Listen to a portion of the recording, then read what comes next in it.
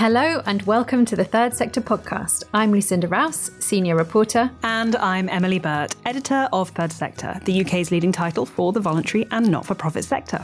This week, we will be looking at the problem of pay in the charity sector. While it's long been an issue, depressed wages have become even more pronounced since the COVID-19 pandemic and the cost of living crisis.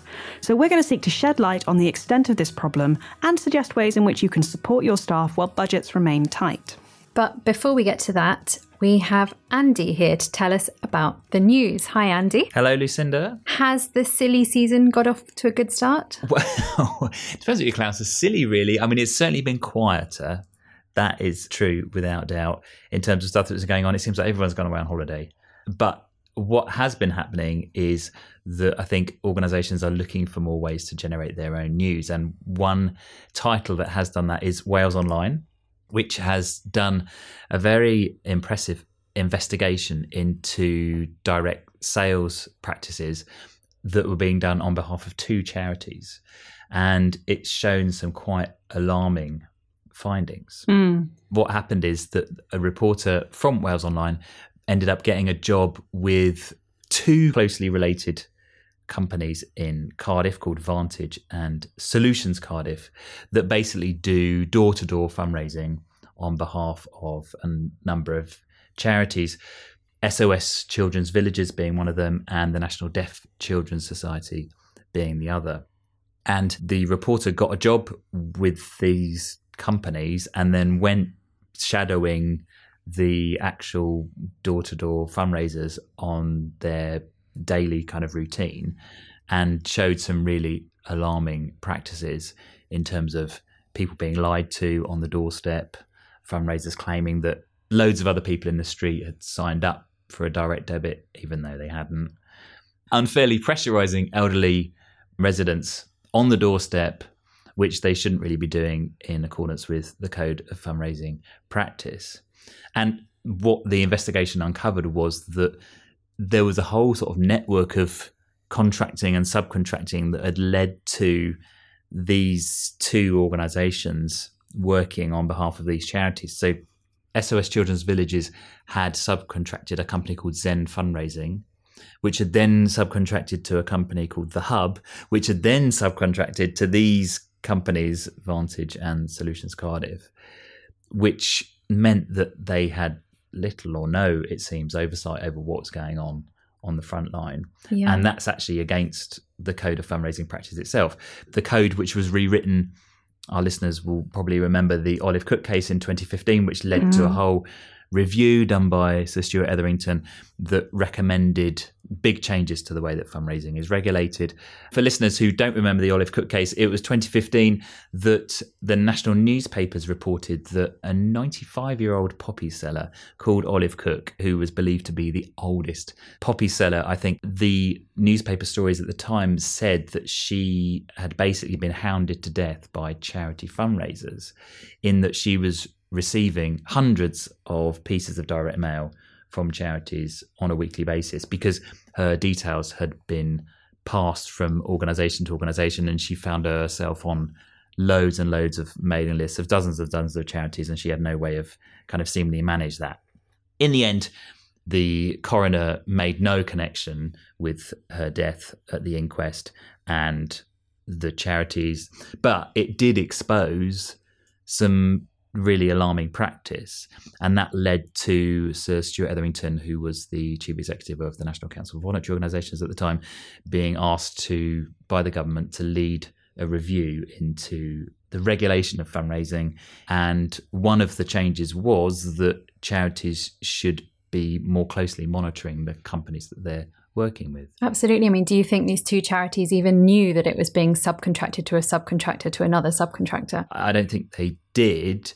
And obviously they've really alarmed to find that this has been the case, and they're reviewing the evidence that's been supplied to them by Wales Online and obviously talking to the agencies in question. And it also raised a whole number of other questions just for the fundraisers themselves in terms of them seemingly not getting paid properly, just getting commission on the sales that they made, and a whole host of other kind of issues that were being thrown up by these firms. So it's really alarming. And the two charities have said that they've been looking into it. Obviously, they're reviewing all the donations that they got through these sources, and it'll be interesting to see what comes out of that. The fundraising regulator is also looking into it, probably unsurprisingly. Absolutely. And it's bad practice like this, which is so prevalent in sort of spreading really damaging misconceptions about fundraising. Can you even call it a misconception if this is what's happening in some organisations? And you've spoken about Olive Cook there. It was a real watershed moment, seemingly, for the charity sector in the setting up of the fundraising code. So it's great that there is a structure in place now to call malpractice like this into account and to review it. But the fact that it is still happening should be of concern to many in the sector. I'm sure there are lots of charities this week who are going, hang on, do we know who's going around door knocking on behalf of us? Are we all absolutely confident about it? Yeah, but surely a kind of scandal like this serves as quite a strong reminder that these door-to-door fundraisers are actually the most contact that much of the general public will have with your charity. It doesn't matter if they belong to an agency, they're wearing your T-shirt, they are raising money on your behalf. And yeah, they need to be kept under control. Yes, absolutely. And the code makes it quite clear that charities should be doing that. So it will be interesting to see what comes out of the investigation that the fundraising regulator does. Moving on to our main feature this week. Of course, you don't need us to point out that now is not a great time for wages. Charity staff are by no means alone in struggling under the effects of inflation and the cost of living crisis, and recent strike action in the past year by Shelter, St Mungo's, and most recently a branch of Citizens Advice can all attest to that. Bank of England figures from last December show that annual wage growth in the charity sector is lagging behind the rate of growth in the private sector. It was up only 4.8% for charities compared to 6.4% for businesses. And charities are, unsurprisingly, given the situation, reporting difficulties in filling vacancies. Pro Bono Economics and Nottingham Business School released some research in March of this year, saying that over half of charity employers were reporting that they currently have vacancies, and 83% saying those vacancies are proving hard to fill. It's a very challenging time right now. And of course, we know that the issue of depressed pay is a well-known and an ongoing challenge for the charity sector. We know that people who work for charities earn on average 7% less per hour than their counterparts across the rest of the economy. And research last year by the Living Wage Foundation found that 14% of charity staff earn below the voluntary real living wage, which is £11.95 an hour in London, £10.90 elsewhere in the country. Just to note, that statutory national living wage is slightly different. That's £10.42 for 23s and over, and the minimum wage is £10.18 per hour for under 23s. So there are some interesting things around pay happening in the UK right now. In Scotland, all recipients of public cash now have to pay the real living wage to their staff. That's been imposed since the 1st of July this year. So there is movement in some places. But is signing up to the real living wage enough in today's environment? As you said, we have seen strikes across the sector. Shelter, for example, is an accredited living wage employer, but has still been hit by staff strikes. So there's a much more complicated picture happening here than just getting that accreditation. So today we want to ask, why is it a struggle for charities to pay their staff enough? We'll also be asking, how can charities balance rising living costs with other budget pressures in the context of underfunding and rising demand for services? And finally, we'd like to look at, are there any stopgap measures to better support employees? So joining us to get to the bottom of some of these questions is Leanne Cross, Director of Home Start Greenwich, which is a South East London charity which provides support to pregnant women, children under 5 and their parents and carers. Before joining Home Start 9 years ago, Leanne worked on the development team at the Royal Borough of Greenwich. Hello, Leanne. Hello, lovely to meet you both. Thanks for having me. So, Leanne, just to kick us off, could you give us a picture of how things are looking for you and your staff at the moment, and whether you've been seeing any changes in turnover through this very, very challenging time for the charity sector? Yeah, we were a growing organisation over the last 10 years, so we've had quite a stable workforce up until COVID. Post-pandemic, we've seen some subtle shifts and changes.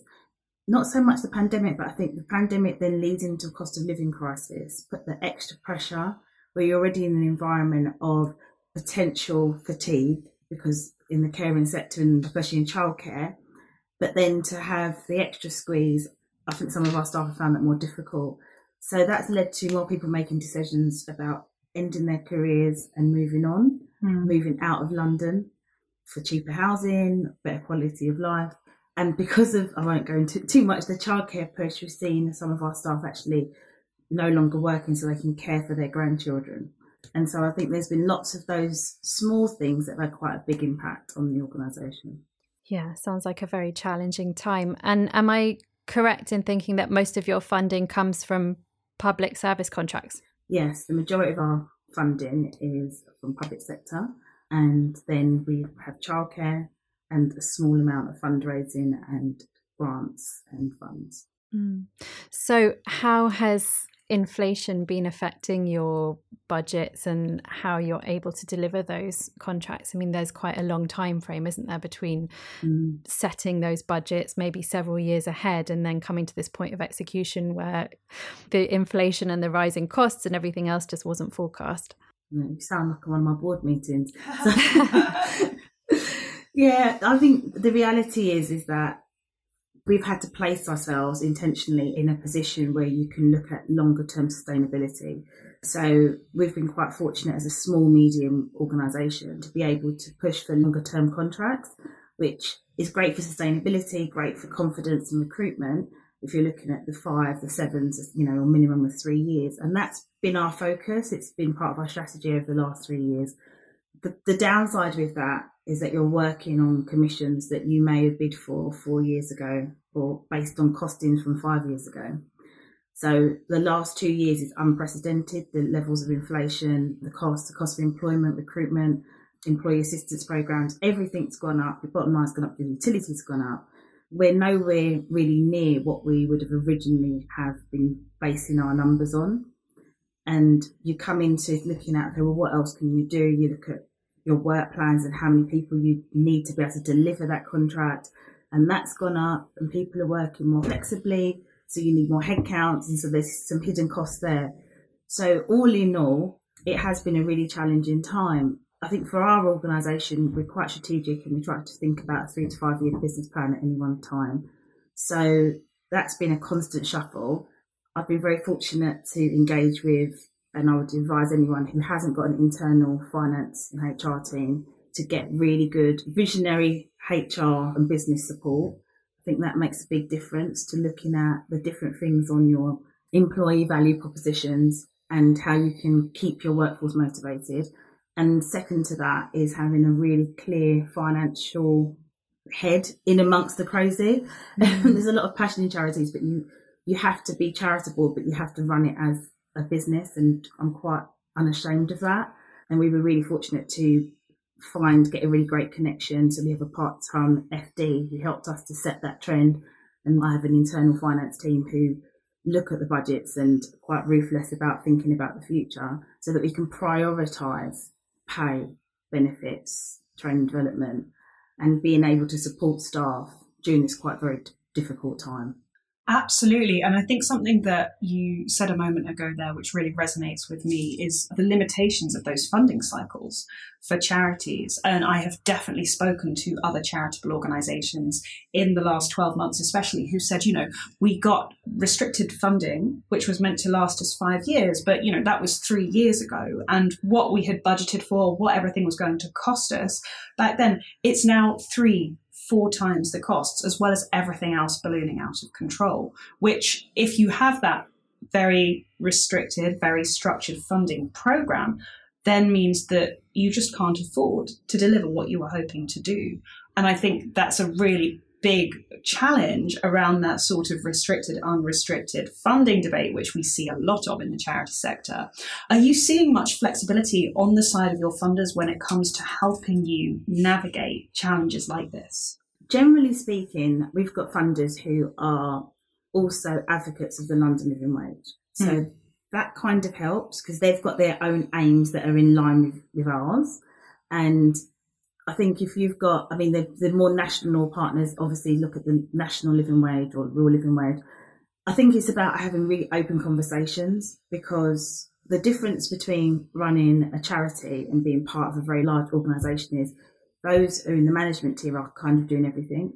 So it's not necessary that your funders may not be thinking that way. They just might not know they need to be thinking that way. So I would really impress that, in my experience, is about having open conversations, sharing data. So when our utilities were really high, I've gone back and said, look, this is our running costs for the next 2 years projections. How can we work together better to do that? Being really realistic. We have very regular meetings with some of our main funders and sharing the challenges as well as the successes. And that can be difficult, because I think when you're a charity and you're working on funding commitments, you want to show the best side. You want to show that you've got results. And it's not just being humble, but being realistic, that actually we came to a point where we're like, we can't keep doing what we're doing for what we were doing it for 3 years ago. And you don't want to bite the hand that feeds you in some respects, but you also want to get it right for your staff and for your organisation. And it's getting better at having difficult conversations and being quite focused on what we can do together. So I've always gone on the approach is, I'm not just sharing a problem, I'm sharing where I see a potential solution and seeing if we can make that happen. It doesn't always work, because everybody's got their own constraints, and sometimes that's really difficult when you feel like you're at the bottom of everybody else's mountain. But having really good conversations, developing really good relationships, being clear, holding on to data, and making the uncomfortable decision to look at long-term forecasts so that you can stop things happening earlier rather than later. But that's been my experience. I have spoken to others, and I know that that's not yet, unfortunately, a consistent picture everywhere. So yeah, as you say, like difficult conversations, both with the funders externally, but then also with your own staff. And I was wondering whether there has been a lot of feedback from your team about a need for you to be increasing the level of support that you are giving them. Like what are the main challenges facing them, and what kind of solutions are you able to provide in the absence of a massive funding uplift, which everyone wants, but I don't think many people are getting at the moment? Yeah, I think it's really challenging to get this piece right. And I'm not saying that I get it 100% right, but we are trying to. And that is, especially when you're a charity and you're supporting families and you're supporting people, and you're often going out of your way to try and move potential obstacles for children and families. A staff member once asked me, well, if you're happy to go above and beyond for families, but aren't we families too? Aren't we the community too? And that was quite gut punching, because it was like, are we forgetting the people that are actually adding the value and delivering the service? So what can we do? So that's when we had to kind of stop, pause, look quite internal and think about what we can do internally to enrich and to benefit. I think also when you're a charity and you get to the point where your turnover is over £1 million, it sounds like you've got lots and lots of money. And trying to explain where that goes and what restricted funding is and what your overheads are. And so we've got better at sharing that information. I think we've still got some ways to go.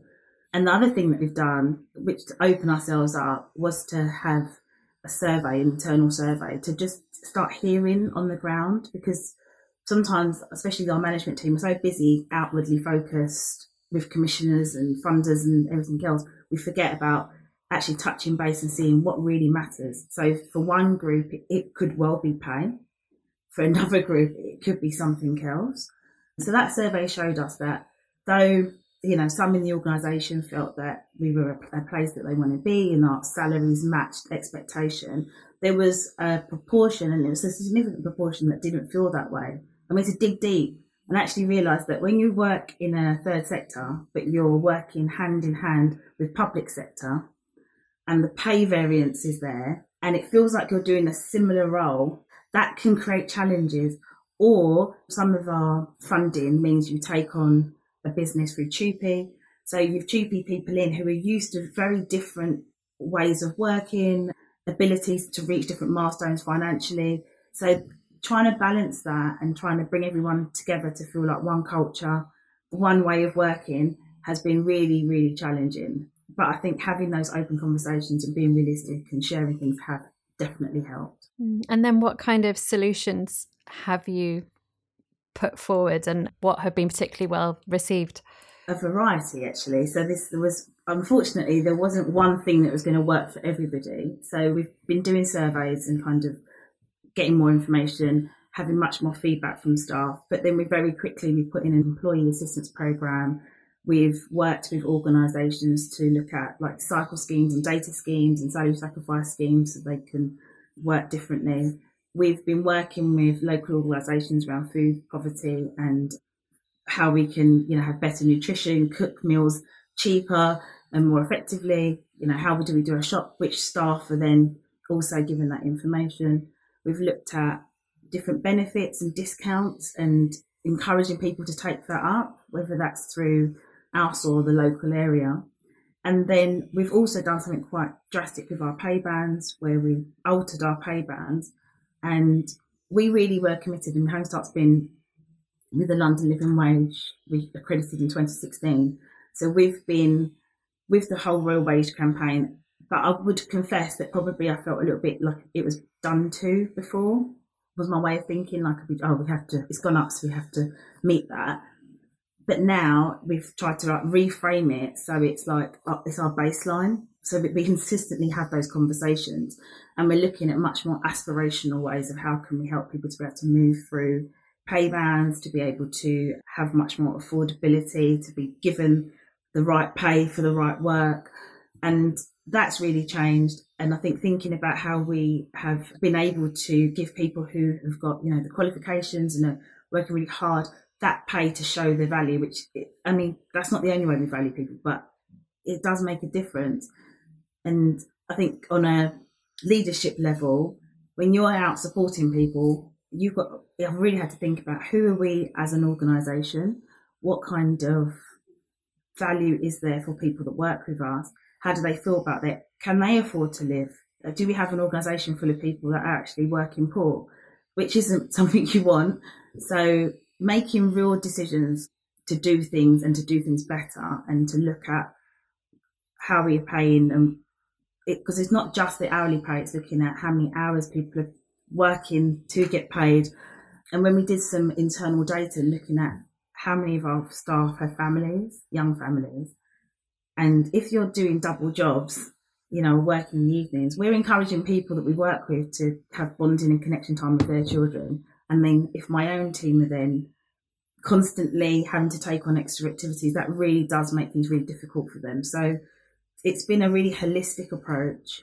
We're still getting there, but we are very proud of how far we've come in this quite challenging place.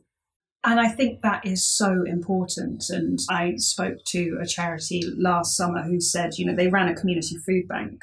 And when I was talking to their chief executive and their founder, she said, we are all about providing affordable food to people in need in our communities. But she said, we also actually now have staff members who are also using our services at the same time. And I think, again, this cost of living crisis, it extends so far into everyone's way of life. And of course, you cannot provide a quality service to the front line if the people within your own organisation are struggling themselves. So that case for supporting them is absolutely vital. Definitely. And I think one of the things we think about a lot is that as a charity, we don't expect to be paid a fortune. We know it's not possible.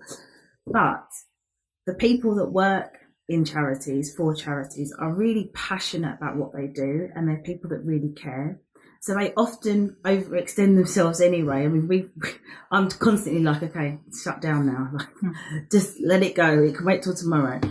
So I think that bit about when people put in so hard, being able to give back in whatever way and to put people at the heart of how we're thinking, how we're framing our business plan.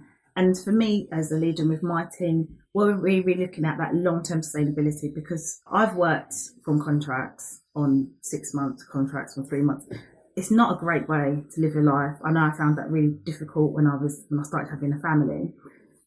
So if we can give some assurances, if we can start thinking about how we build a better plan for the future, for the long-term sustainability, it means that people can relax a little bit into the job and really enjoy doing it. And that's the destination that we want to get to, that we really do feel that the commitment we made has actually helped us to be consistently reviewing that and having that constant thinking of where are we going and how do we continue to make this happen. So I guess my question then, because I think, as you say, it is so important, there is such a compelling case for doing it. But of course, when you work in charity, you have to make every single penny count and you have to make it work as hard as it can. So if you are, investing in your staff in those long-term commitments, does that mean you're then having to look at how you manage costs elsewhere in the organisation? And is there a case of cutting some areas so that you can give that support, or are you passing costs on potentially to service users, for example, in nursery services or otherwise? How do you kind of manage and navigate that balancing act? That's a really good question because it's really tough. So our approach is definitely, we've been looking at all ways where we can make efficiencies. So that's from the really granular details to making things last longer and doing things better and thinking about quality over quantity, all the way up to efficiencies in our contracts, efficiencies in what we're asking for. And I think also not overextending ourselves. I think as an organisation, you want to be like, yeah, we can do it, we can make it happen. But sometimes you can overextend yourself beyond what you can realistically deliver. And I think that's something now we've learned to just pull back a bit and go, can we actually do this? What's the long-term plan on this? But I would go back to having a really strong finance team who can look at the details and having that debate internally about what's really going to be the ask. So we've had to sometimes pull back and not go for things that we would have done before. But it's actually like, I know it still starts off, but it's going to end up in a certain position. And that's really difficult because you're a charity. You want to meet the needs of the people in your community or around you or for your funders, and you want to do a good job. But I think where we've seen it, and definitely the pandemic helped to cement that, is that you have to know where to stop. You have to know what you can do and you have to know where you don't. And making that decision and having that integrity to stand by that decision can have a really good impact for your organisation. And sometimes it also means making difficult decisions that your team don't like. And that's really hard because I think if we work in charities, we're generally people pleasers. So it's not easy. But once you see it start working, you then feel more confident about the next time. Yeah, well, Leanne, you've touched on so many really interesting areas, from like your communication with your funders to your communication with your staff to thinking a little bit outside the box and being creative on how you can respond to some of the challenges that they're facing on a personal level while still delivering services, fulfilling the mission of your charity. I just wondered if you had any specific advice or top tips for people who are in your position. Where can people start? I don't think there's like one approach, but I think a definite start is talk to your team. So if you know you've got some difficult things coming up, as leaders, you're trying to want to shield everyone from the bad stuff, but share it in a non-frightening way and get the viewpoint of others. Sometimes widen the management team. There might be ideas out there about how you can make the commitment to the real wage, make the commitment to a contract or a fund. And some of our best ideas have come from people on the ground who are like, well, why don't we just do this? And I'm like, oh, that's really simple. Thank you for that. I think secondly, think about like with your board. If you've got a management board, then you need to be in a place where together you make some commitments that you stick to. So who do you want to be? What's your culture? What's your ethic as an organisation? And to not be afraid to always think charity and everything's, on the wire, to then thinking more of an organisation, what's our destination point and how are we going to get there? And then build the team around you to help you to get there, because you can't do it on your own. And I think the third piece is to funders. It's great if we can have those conversations and go back and say, right, let's look at stuff. I often think, and I've got a fantastic board who are very supportive of my challenges and my questions, but it's really hard to say to it, especially a huge funder, it's really hard to go and say, I need more money, or this isn't working, can I change my KPIs, or can I change something else? That's a really difficult place because you don't know what future holds for you. And if funders know that cost of living's gone up, recruitment and retention are issues, I've not even gone into childcare, but and the difficulties there. come to the organisations. If you've got the finances or the budgets to even make something possible or change a KPI or go, actually, when we said this 5 years ago, this need is no longer here, let's stop that. Have those conversations, because third sectors need support, but sometimes the support can come without being asked for it. Fantastic. That is absolutely brilliant, and so much good advice there for organisations of all sizes to take forward. So Leanne, thank you so much for joining us today. It's been brilliant to have you on. Thank you for having me.